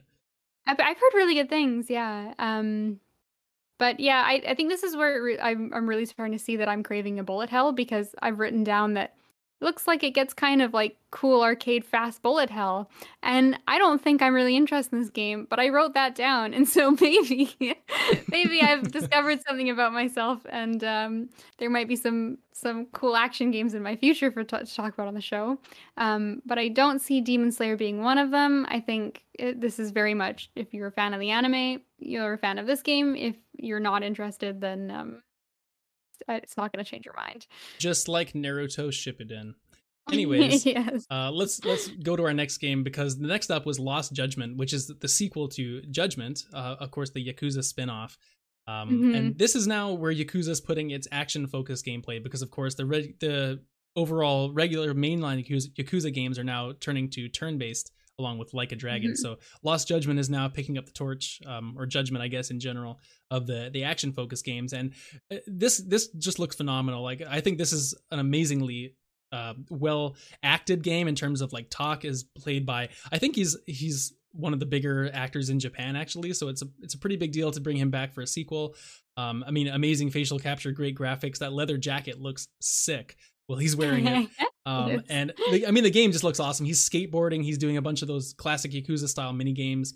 I mean, I haven't actually finished Judgment yet, but I completely plan to, and I'll eventually definitely play this, because yeah, it just looks awesome. Yeah, I agree. I think this is the clear standout from the presentation for me. I haven't played Judgment yet, but I really want to, and that whole series for Yakuza is something I really want to get into soon. I just love like the juxtaposition between the really like serious, intense like crime story drama, and then the second half of the game is like you're just doing weird shit in mini games, and like it's so weird and bizarre. And you know, I will say I saw that skateboarding and I wanted to cross it off my list, because how dare you? Tony Hawk. Exactly. But it looks so good that I think I'll get over it, and I definitely have some pressure to play the first game now. Yeah, you should. I'll lend it to you. Anyways, let's what do you think of Death Stranding Director's Cut? I mean, I think it sounds good. I think it sounds like they've addressed some of the concerns that people had, because so the Director's Cut, it's got a remaster, it's got PS5 upgrades, it's got new content in terms of like stuff like guns and stuff for fighting, and then also equipment for traversal. Yeah, and some new missions too. And some new missions. Yeah, so they've done a good job. It looks like a great place to jump in if you didn't play Death Stranding, or I guess just some nice quality of life for if you did. And I think it almost seems like a lot of people found the game kind of slow or boring, and like it had that joke of like, oh, it's a walking sim. And so I know a lot of people loved it, but I think a lot of people were just sort of It's divisive, right? uncomfortable It's with, divisive. yeah, a lot of people were uncomfortable with the presentation and just the pacing of the game. So I think some of these things, like especially the new traversal mechanics, might kind of just speed it up a little bit for the people that are less interested in the very like slow, methodical, like Yeah, immersive kind of like trudge through the game experience. So I think they've done a good job of kind of like adding in some exciting flashy bits, and then also kind of adding in some stuff that's like, like this will sort of help you if that was something that was a concern in the first game. So I think it sounds good. I still am kind of on the fence about if it's a game I would play.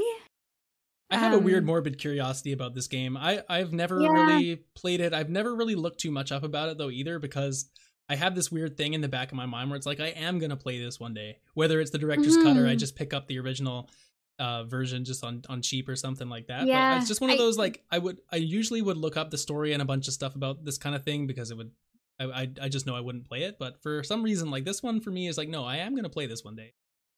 Yeah, it's so weird. I almost wish that this was like something I could do like in a couple hours. Like if I could watch a Death Stranding movie or something. Like I want to engage with the world, but like I don't know if I want to gamble like 80 hours on it. Yeah, that's fair. That's fair. But overall, I think this looks really good, and like it's definitely like the definitive one I'd play if I was to pick up Death Stranding. So yeah, 100%. And finally, to close out the show, we saw the aforementioned Deathloop gameplay trailer. I guess it was more of a gameplay like sample of a mission and whatnot. And we've seen a bunch of Deathloop at this point. I feel like it's another one of those. Been at a bunch of shows over the past year or so. And the interesting part about this, of course, we were just talking about studio acquisitions earlier in the news segment, but of course this game is published by Bethesda and therefore is actually PlayStation's advertising an Xbox, a future Xbox game. Of course, it's exclusive for PlayStation for a year, but then we all know it's coming to Game Pass the year after that. So interesting caveat there, but I mean, it looks cool, right? Like I really think that this looks like it truly has one of those approach each situation how you want to kind of feelings to it. A lot of games make that claim, and then realistically there's only one or two really viable routes unless you're very specific or a very advanced player. But this one legitimately looks quite flexible in terms of how you want to tackle different situations. So I'm interested to check this out. Although now that I mentioned before I have the Xbox, I probably will wait till it comes on Game Pass next year because I mean, why not, right? There's so much else to play, but I think this looks cool. Yeah, I think this is neat, and I don't know if I just missed some of the other Deathloop or if I just had this like the wrong expectation of it in my mind. But like I watched this and I just really saw it in a different light than I had previously, and it genuinely looks really cool. Like it made me think of like a fast-paced action Hitman kind of thing, because the gameplay they showed off is like you're trying to assassinate a high-profile target, but you don't know how to access them or even necessarily like where they're gonna be at any time. Like there might be a couple, they're wearing a mask, and like 7 people are wearing that mask, which one's the actual target. And so you need to kind of like sneak around, find some intel out, and then figure out how you're going to approach the situation, which is very Hitman. That's the whole philosophy of like playing the Hitman games. But instead of using like stealth and more like switching your outfit and things, like you're kind of going in a bit more guns blazing in this game. Like you definitely can stealth sections, it seems, but also seems like the combat is a big focus. But what's really cool is the loop mechanic, and so every time like you go a little bit further, you learn a little bit more, and then you die, you go back to the beginning at the start of your loop, but now you have all that information that you learned from your previous time, and so you'll approach it a little bit different. I think that's a really like organic and interesting way of doing progression for a game like this. Yeah, I agree completely. Yeah, it does have some like abilities and upgrades. I think once you like get back to your body, you can upgrade a little bit. So it does have like more stats kind of upgrading as you go. But I think a lot of it is just like trial and error kind of gameplay, which I think is really a fun idea. And then mostly just like the effects are amazing in this game. Like it's got such a cool stylish art style. Like every like the ammo coming out from gunshots, and like he had like a bomb he threw and electricity like zapped all out of it. Like it looks so cool, this game. Like it really has nailed this art style, which is funny because you can really see oh, what's the game? It's blanking on the name, with Corvo that they made before. With Corvo. Corvo's, you're the main character. It's Dishonored? Dishonored, yeah. You can see Dishonored in this game so much, but like it's so stylized in its own thing, but like you can very, very much tell that this is the studio that made Dishonored. Absolutely, yeah. I think that's it's made me want to go back and check out Dishonored now as someone that's never tried it, because I just want to see. I'd love to have that perspective going into Deathloop in the future. And yeah, I mean, I agree with everything you've said. I think it's cool how you're kind of having that side conversation with the whoever's on your headset at the same time, like kind of to build the story at the same time, is so you don't have to necessarily interact with a lot of characters face to face, and you're getting that story while you're also actively working on your mission, so that you don't have to be really, it won't affect the pacing maybe in the same way as if you had to go have a cutscene with, you know, whatever character, because the crux of this definitely is exploring the map. Where are the weapons? Whose conversation can I overhear to gain intel? You know, where am I going to start attacking these guys from to give myself the best advantage? And really like intimately learning the environment, I feel, is going to be the draw of this for sure, like learning how to do things in a different way. And I think for me, like what's going to be the biggest determining factor of how much I like this game, because I'm sold on the concept and the world and everything, it's just going to be how smart is the AI. Because yes, if they're really reactive to like the things you're doing and the strategy you're trying to accomplish, but the AI is you know, like kind of stupid, and you're able to really manipulate it and kind of cheese it, I think it would maybe be less enjoyable. But if they end up being really smart, and like, you know, we always praise The Last of Us 2 about how smart the AI was, like or Hitman, even like a great example you brought up, they're known for very intelligent kind of AI systems. Like if this kind of has something on that type of tier, then I think it could be very special.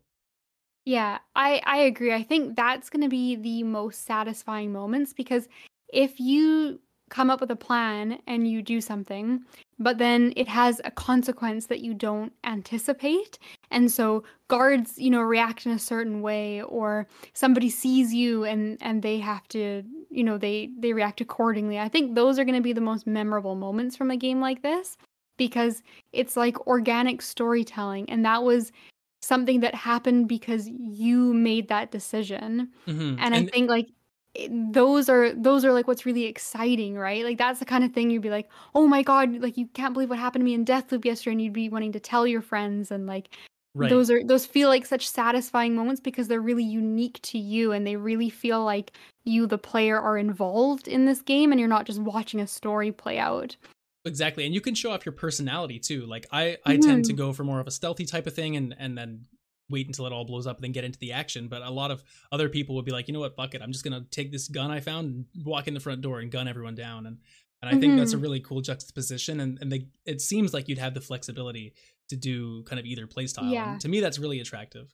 I think so. And the other thing I gotta call out, which is a really cool mechanic and I like, is that there's that other person that starts hunting you throughout the game. I don't know necessarily, like there's going to be a trigger for it. They're not always there. I don't know whether it's you hit a certain point in the mission or a certain amount of time goes. Yeah, there's some kind of thing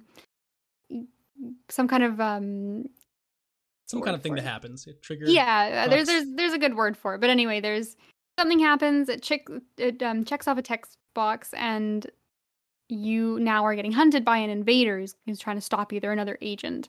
And what's really cool about this is that they can be an AI-controlled character, or they can be a human invader that's coming to stop you. Very Bloodborne-esque, very Souls. Yes, it's very Souls. I got very excited about this little detail. And I think that is just such a smart and cool mechanic, because it really adds to that kind of like exactly what we were saying before about the organic like consequences. And so there's such a pressure with like, we don't know who this person is, you don't know where they are, you don't know how far they are in the map, or like, you know, what kind of route they're going to take. So I feel like it's really going to keep you on your toes and really change how each run feels, because like it's an unpredictable element that is going to be totally different each time through. And so those are going to lead to the same kind of like hectic, like one in a million kind of scenarios that just happen and are unique to you. And that is such a cool thing about that only games can do in terms of like media and entertainment. So Yeah. I love that detail. It really adds to that whole water cooler conversation thing of like, oh, I stealthed that level. What did you do? Oh man, I stealthed it too. But then halfway through, this other assassin showed up and was really aggressive, and they just kept, it drew me out into the open, and then I was in this huge gunfight, and like, whoa, I never had that experience. Like she never showed up for me. I completed it and assassinated the person and never had a trouble. And then just very unique, very cool. Yeah, and hopefully it works well and everything. And and so it comes out on September 14th, which is pretty soon. Think he you're did give gonna us a grab release it or what? date, so I'm definitely interested. We'll see. I think it depends on what else I've got going on at that time. But it's definitely something it's more of an inevitability of when, not if. But one other thing I want to shout out, just because it put such a big grin on my face, is the main character. At one point, he's like fed up with talking to that person in his headset, and he says probably one of the best quotes in gaming is, he's talking to him, he goes, I'm being chit-chatty when I should be killing motherfuckers. And it's like, what a line. Like him already. Like him already. Yes. He's perfect. Well, yeah, that was the state of play. That was the show. So overall, I would say, maybe not a lot of crazy, off the wall announcements. Everyone's always hoping for like, wow, that game came back. That's crazy, but they showed us some really strong stuff. There wasn't really too much. I mean, there's really almost nothing in this whole presentation overall that I was like, this was really boring. Check your phone in the middle of one section. Like, I mean, Tribes of Midgard, sure, we've seen a bunch, but overall, I would say everything in here is gonna hit for someone for sure. And like, especially like Deathloop and Sifu and Lost Judgment, like some of the bigger games in here, like, man, they're gonna be popular. So yeah, overall I think really good presentation. Yeah. Good show. Well, that draws us towards the end of the episode, but we're not quite done yet, Kate. Of course, it is time for listener mail. Okay, we want to thank Ashley for sending in a fun question. She's asked, if you could be the protagonist for any game, who would you be? And alternatively, who would be the best villain to be? Very fun question. I feel like this is a classic question for, really, it doesn't have to be games. It could be like movies and stuff too. But yeah, thank you, Ashley, for the question. Very good one. Let's see. For me, we'll do protagonists first, right? Then we'll go for our villains after. For me, right, easiest answer, I'm sure it came in your head too. Who wouldn't want to be a Pokemon trainer, right? Like that's just the coolest thing ever, but it's too easy, so I didn't go with it. And I've dug into the little box a little bit deeper, not super deep, but it is a PlayStation show, of course. So I decided I would like to be Nathan Drake because listen, this dude, okay, first of all, good looking guy. He's likable. He's got that neck, He's got that big neck from the mobile game. Long neck from his mobile game. He's got a lot of friends. He's got some love interests. He is just a likable guy. He gets to travel the world on a seemingly endless budget to all these exotic, unique places, like beautiful areas of the planet. He gets to be played by Tom Holland in the upcoming live action movie. Right? What is there You're not also to like? Spider-Man. You're also Spider-Man technically in that way. So yeah, Nathan Drake for me, like, he's just an all-around good dude. Who doesn't want to be Nathan Drake? Travel the world. That's a fair one. And he gets to play Crash Bandicoot. He has a PS1 in his house. Like that he does. Shows up. Yeah, when he's gonna relax. I mean, when you're not traveling the world, you can play some PS1 classics. It's perfect choice. I like it. I think I always take these questions way too literally because I always think like, oh, that's a really cool world. Oh, it's really dangerous. I'd just die. And so that eliminates 99% of games. It's like, oh man, like what a cool like fantasy world to be in. Like there's dragons and magic and like, oh my god, I'd be a peasant and I'd die. So like, there's no centralized heating in my house. Yeah, exactly. It's like, oh man, I make sure I have a shower every day. I don't think I'd be comfortable if I didn't. And like, I take it way, way, way too literally. So I go Pokemon at the start, and then I go, oh my god, everything would be horrible. But I think I've settled. I would like to be in Wizard of Legend, the game I spoke about on the first half of the show, because I would get to be a cool as fuck mage, but also that's sort of just like a weird thing you're teleported to, and you're just a normal person otherwise, living a nice life, going to the museum with your friends, and every now and again you can just pop over, do some magic, pop back out. It's maybe not dangerous because it was like in the past, or like a weird alternate reality kind of situation. So I think that's going to be my loophole. Like Okay, safe, okay. but also cool. Very interesting. Hopefully you enjoy the museum. You can go there a lot. Yes, Be kind of I fun. think I would. That'd be kind of fun. What do you say about your villain? This is the interesting Okay. one to me. Well, this I have the same problem with the villain. I'm like, well, this is really cool, but like a lot of villains that are really interesting are like, really tragic, or they're in really like horrible, like ruinous situations, and it's like, oh man, it sure would be like a lot of the really cool villains are like, oh, but like, they live in some like desolate like post-apocalyptic world, and like that would super Yeah, suck. this dark evil cave with like no Eh, comfy chairs and Yeah, no. exactly. So I kind of have like a real answer, but I thought the funny answer I thought of originally that I really want to shout out is my one of like what game would you like protagonist? I thought of Animal Crossing as well, Oh my because God, Tom Nook. and yes. So I thought the villain, I was like, who's the villain of Animal Crossing? And it's Tom Nook. And I think that like you could just be some like guy who like sells people houses and collects debt, but you live in this like beautiful little island and you're Tom Nook.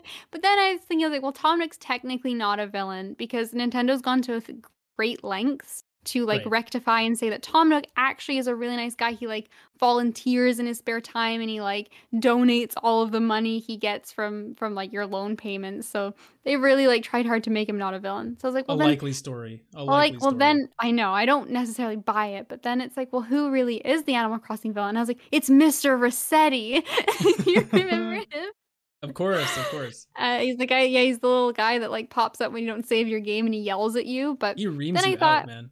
he does. But then I thought like that's a little aggressive. I don't feel comfortable yelling so much. So I finally decided that I would be Octavo, You're who gonna. I don't know who that is is. he's the villain of Cadence of Hyrule. So this is a really deep pull for me. But Cadence of Hyrule is basically it's the Zelda spin-off of Crypt of the Necrodancer.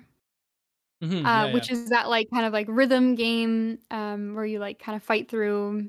I think it's more like dungeons and Necrodancer, but in the Cadence of Hyrule, you go across like all the different like Zelda areas. You go to like the Lost Woods, and you go to like Hyrule Castle, and you play. It's kind of like a 2D or like a sprite action game, but the gimmick is that you have to play your controls on beat.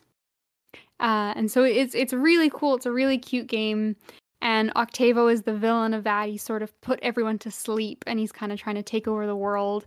But he's doing so with music, and so his weapon of choice is this golden lute that he has. And I just think he's like some like weird emo edgy composer, and he's like just plays. He's like a weird evil musician, and I thought he's a lot of fun, and it's such a nice little world to live in too. There's So worse places to live, that's for sure. yeah, That's for sure. so Well, this was an extremely easy answer for me. I knew this one the second I read the question. Best villain to be, right? You said it uh-huh. yourself. Like all the villains in games, they have these tragic backstories. They if they don't have that, they live in some horrible place that's like an evil lair. They Mhm. want to be there, right? So you know who the best villain to be in any game clearly would be Bowser, because Bowser, Right, right? he's got a beautiful castle. Well, not only that, but guess what? Yeah, sure, you're evil, but guess what? You still get invited to the Mario Kart tournament. You still get That's to play all the right. fun Mario Party mini You get to games. go play golf and tennis. Yeah, like you're still completely included. It doesn't matter what you do. You steal the princess of the kingdom, and all these horrible things that apparently go on with Bowser, right? He's the most evil person in Mhm. Nintendo, and he still gets that golf invitation, still gets that Smash Bros invitation. They don't exclude him. Like he still gets a free pass to do whatever he wants in the Mushroom Kingdom. And yeah, why would you not want to be part of that? If you got to be a villain, you want to live the villain life and still get the benefits of being included. And so Bowser for sure, easy answer. That is I love that. That's probably the best answer. It checks off all my boxes of like this in reality I would just die. But I think as Bowser I might have a chance of living, and not just living but also living like relatively comfortably, and like yeah, I like to go out and do stuff. Like, Mario maybe calls him up on the weekend. He's like, "Want to go for a hike?" And Bowser's like, "Yeah, it's a beautiful day." Yeah, And I love it. I think that's definitively my favorite answer for this question. perfect. Okay, I'm glad. Well, if you have a good answer of what villain or hero you'd like to be from a game, please let us know. circlesandsquarespod@gmail.com. Of course, you can also get in touch with us on Twitter at CNSPod.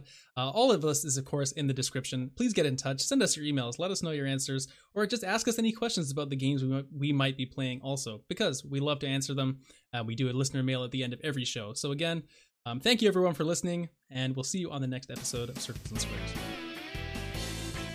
The intro and outro music for Circles and Squares was produced by friend of the show, Matthew Chan. Interlude music is from Scott Gratton of the Free Music Archive. Our channel art was created by @unreasonable on Twitter, and our brother Alex is the designer of the Circles and Squares logo. Thank you all for listening and supporting the show.